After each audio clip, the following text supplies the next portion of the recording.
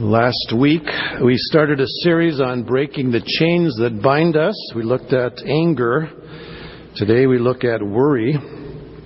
And we turn to Philippians chapter 4 and begin reading at verse 4 through verse 9. Philippians chapter 4, beginning at verse 4. And Paul says, "Rejoice in the Lord always. Again I will say rejoice. Let your gentle spirit be known to all men. The Lord is near.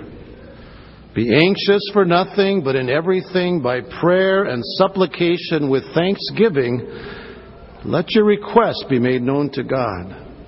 And the peace of God, which surpasses all comprehension, will guard your hearts and your minds in Christ Jesus.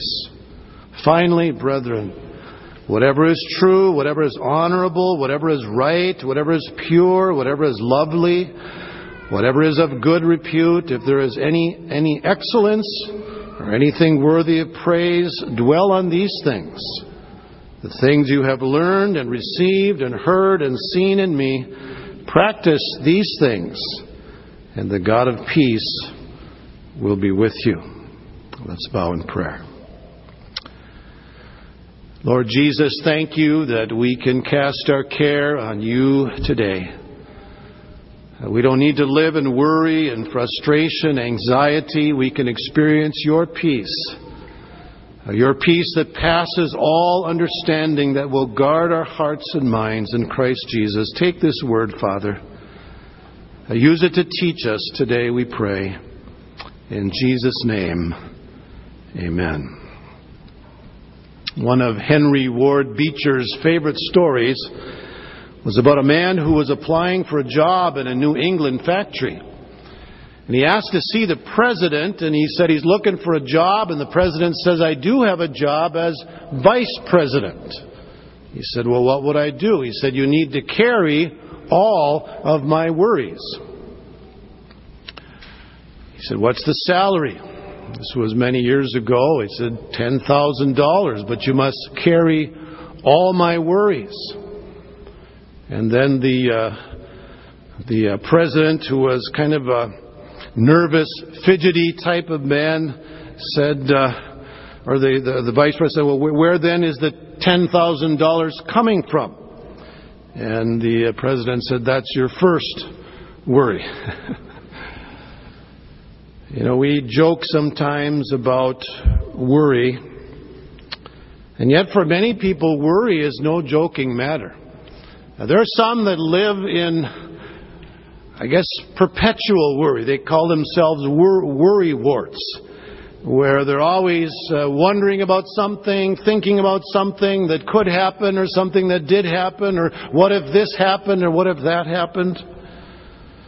And that is something that we all deal with. Even preachers deal with worry.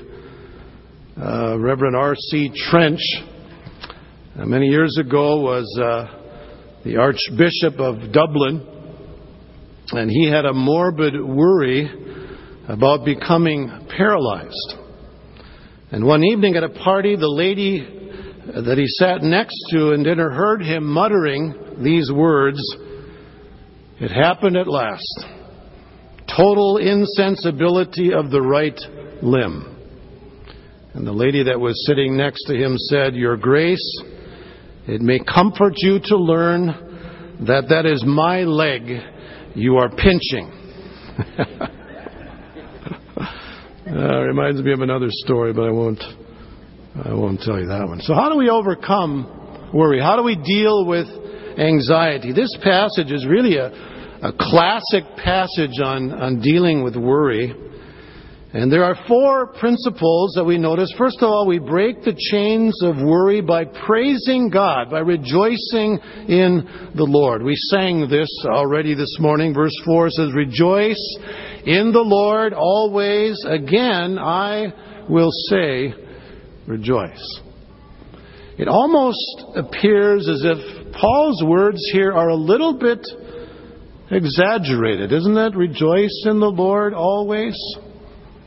And maybe he's responding, anticipating of people at least thinking, do you really mean this, Paul? Do you really mean that we are to rejoice in the Lord always? Can you think of circumstances where it would be very difficult for you to rejoice? I can. And so as if to anticipate our objection, Paul repeats it. Rejoice in the Lord always. Again, I'm going to tell you again, I say, rejoice. Paul was one who really lived out this principle in his life. You think of the book of Philippians, it is a book that was written from prison.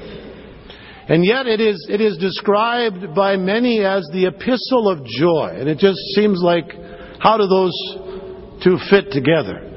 Here you are in a prison cell, and yet you're writing about rejoicing, you're writing about joy. In chapter 1, he describes his situation.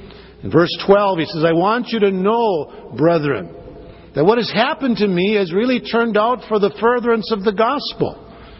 He said, in this place I've been given opportunity to witness. Others who have observed me are more bold in their faith.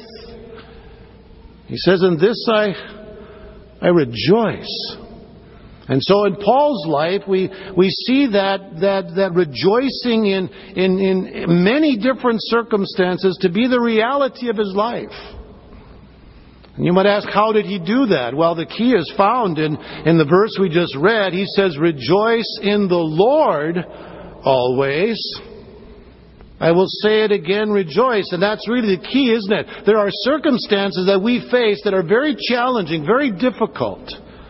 And we might find it very hard to rejoice, but Paul says we rejoice in the Lord. He is the one that gives us the power in the midst of those challenges to be thankful. Matthew Henry, famous scholar, was robbed one evening. And he wrote these words in his diary, which really are quite enlightening. He said, let me be thankful first, because I was never robbed before. Second, because although they took my purse, they did not take my life. Third, because although they took my all, it was not much. And fourth, because it was I who was robbed, not I who robbed.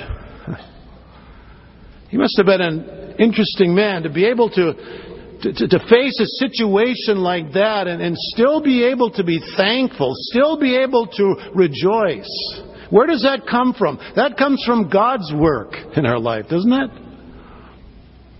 Praising Him, rejoicing in His goodness. How many of you remember the Imperials? You've got to be old enough to raise your hand, just as I thought. People in their 50s and 60s, maybe 40s. They sang a song that the part of it says, praise the Lord. He can work through those who praise Him. Praise the Lord. For our God inhabits praise. Some of you are mouthing it with me. Praise the Lord. For the chains that seem to bind you serve only to remind you that they drop powerless behind you when you praise Him. Something about praising Jesus. Something about singing those hymns of praise and quoting those verses of praise. I remember a time when I was worrying about something and I couldn't sleep, and I got out of bed and I started walking down the road and through the park, and I was reciting verses and I was singing hymns of praise, and that went on for about a half hour. And after about a half hour, just like, you know what? I can rest. Something about praising Him. Rejoice in the Lord always. I will say it again. Rejoice. Second thing Paul mentions is praying.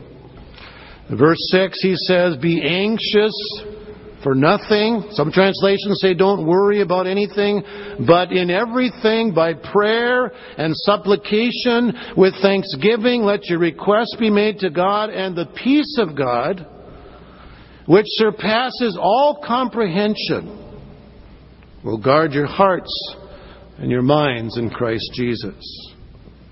Two things that strike me about prayer here. He talks about consistent prayer. In everything. Be anxious for nothing, but in everything, by prayer and supplication, present your needs to God. And maybe you're thinking, why do I need to pray about everything? Why not just bring to God the big things? Why don't I just handle the little things on my own? Ever messed up the little things? Isn't it often the little things that cause us worry? It's not always the big things. Sometimes it's just minor things. Things that in the scope of eternity really aren't that big or aren't that important. Maybe that test you got coming up this week, huh? I don't want to tell teachers tests aren't important, but in the scope of things, is that the hugest thing of concern? What a friend we have in Jesus, all our sins and griefs to bear. What a privilege to carry everything to God in prayer. Part of that hymn says, oh, what peace we often forfeit. Oh, what needless pain we bear. Why? All because we do not carry everything to God in prayer. I would challenge you, if you're worrying about something today, ask yourself, have I really brought this to the Lord? Have I made this a matter of prayer? Or am I carrying that burden myself today, and that's why I have no peace? I have not given that to the Lord. Because when you pray, are you letting God know of something He doesn't know? When you bring your need to the Lord, is the Lord saying, oh man, thanks for telling me, I didn't know that. Obviously He knows. So what is prayer? It's taking the burden that we are carrying and it is casting it on Him. We're not telling Him anything He doesn't know, but it's a great relief for us, isn't it? To bring that burden to Jesus. Consistent prayer. And then thankful prayer by prayer and supplication with thanksgiving. Make your requests known to God. And I've thought about that for a while. What kind of thanksgiving is that? It could be thanksgiving for what God has done already, couldn't it? As we thank God for answered prayer in the past, as we look back and we see what God has done, and then we bring our needs to God and we just thank Him, Lord, for what He's already done. That encourages us, doesn't it, as we pray? Or how about thanksgiving? Thanksgiving for what God is going to do.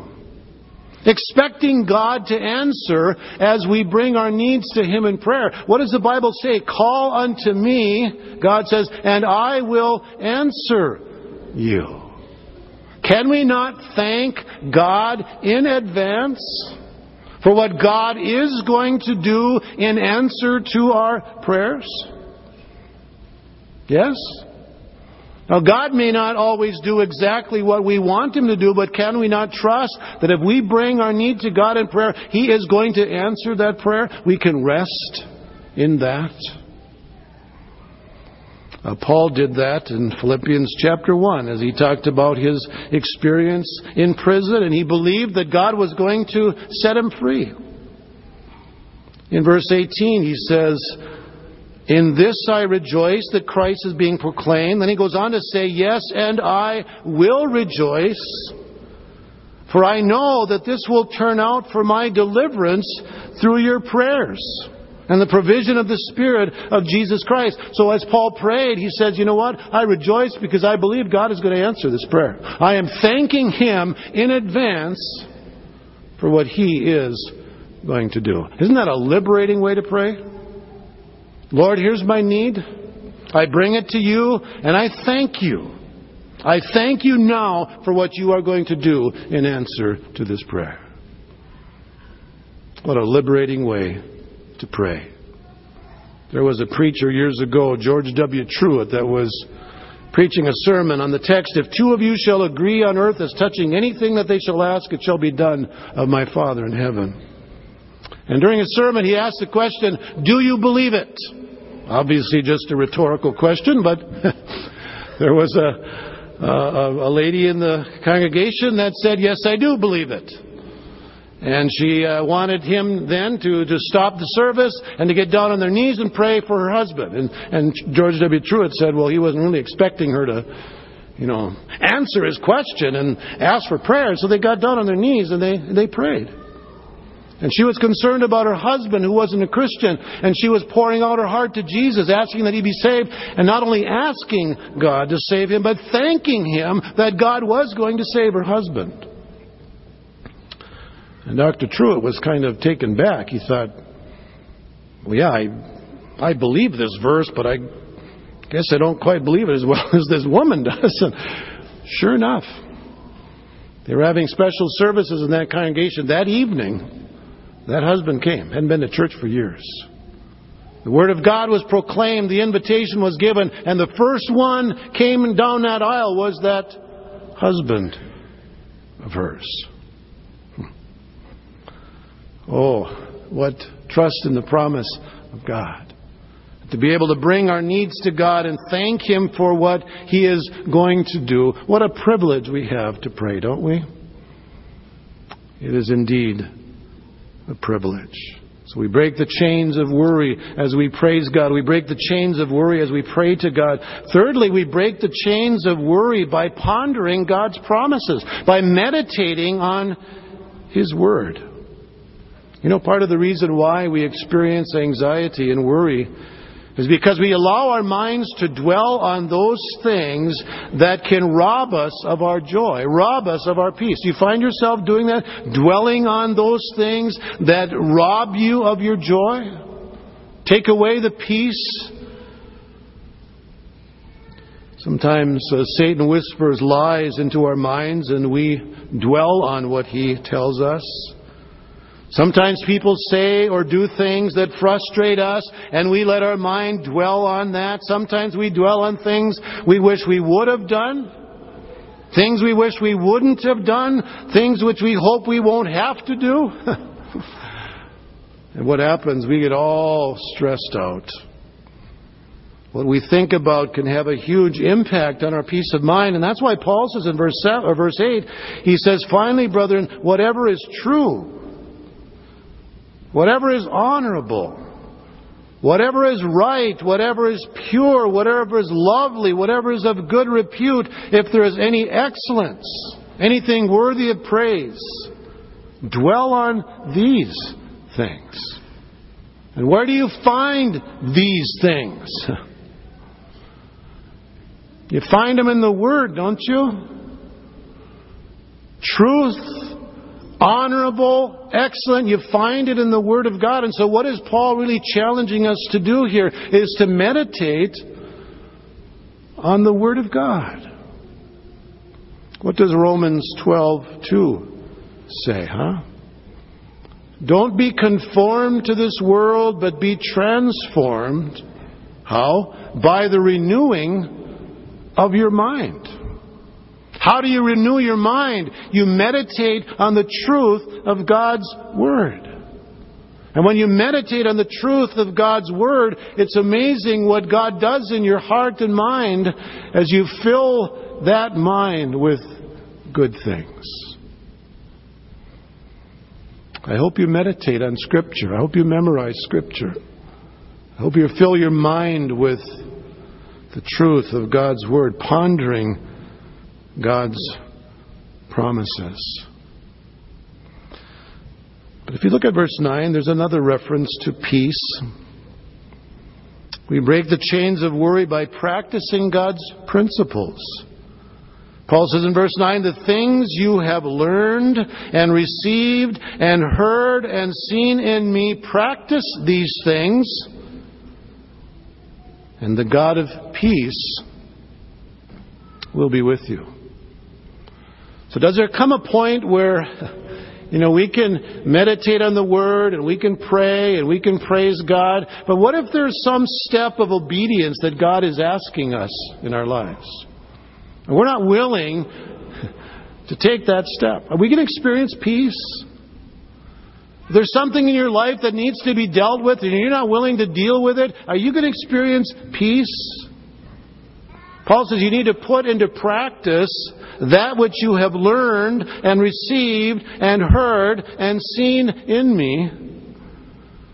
And the God of peace will be with you. Trust and obey, for there's what? No other way to be happy in Jesus but to trust and obey, huh? We sing that song. Do we think about what that really means? There may be a step of obedience that needs to be taken in our life before we're going to experience the joy and peace that comes to those who love Jesus. Verse 7 gives us a beautiful picture of God's peace. It says, the peace of God which surpasses all comprehension. Some translations say the peace of God that passes all understanding will guard your hearts and your minds in Christ Jesus. You can't explain it because it's God's work. It's His supernatural peace. And I know many of you have experienced that when you've been in a tough situation, difficult circumstances, and somehow God poured peace into your life. You can't really explain it, can you? Because it's beyond our comprehension. It's not something that we produce in ourselves. It's something that God graciously gives to us as we call on Him and allow Him to work in our lives. Paul says the peace of God, which surpasses all comprehension, will guard your hearts and minds. That word guard was used to picture a soldier standing guard. And think of God's peace then, a standing guard over our hearts and over our minds in Christ Jesus, as if to protect us from those disturbing thoughts. No wonder we sing, what a privilege to carry everything to God in prayer. I don't think the Lord wants us to live in perpetual worry, does He?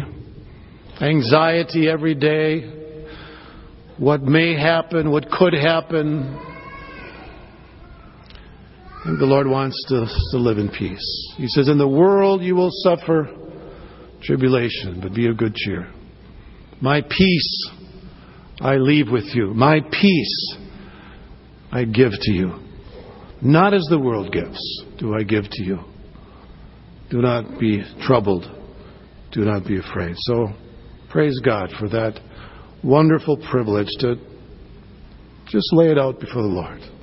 And I don't know what you're dealing with today. You might have concerns that have been heavy on your heart. Take your burden to the Lord and leave it there. Let Him take that. Let Him carry it for you, that you might experience His peace. Let's pray. Lord Jesus, thank you that we don't need to be bound by the chains of worry.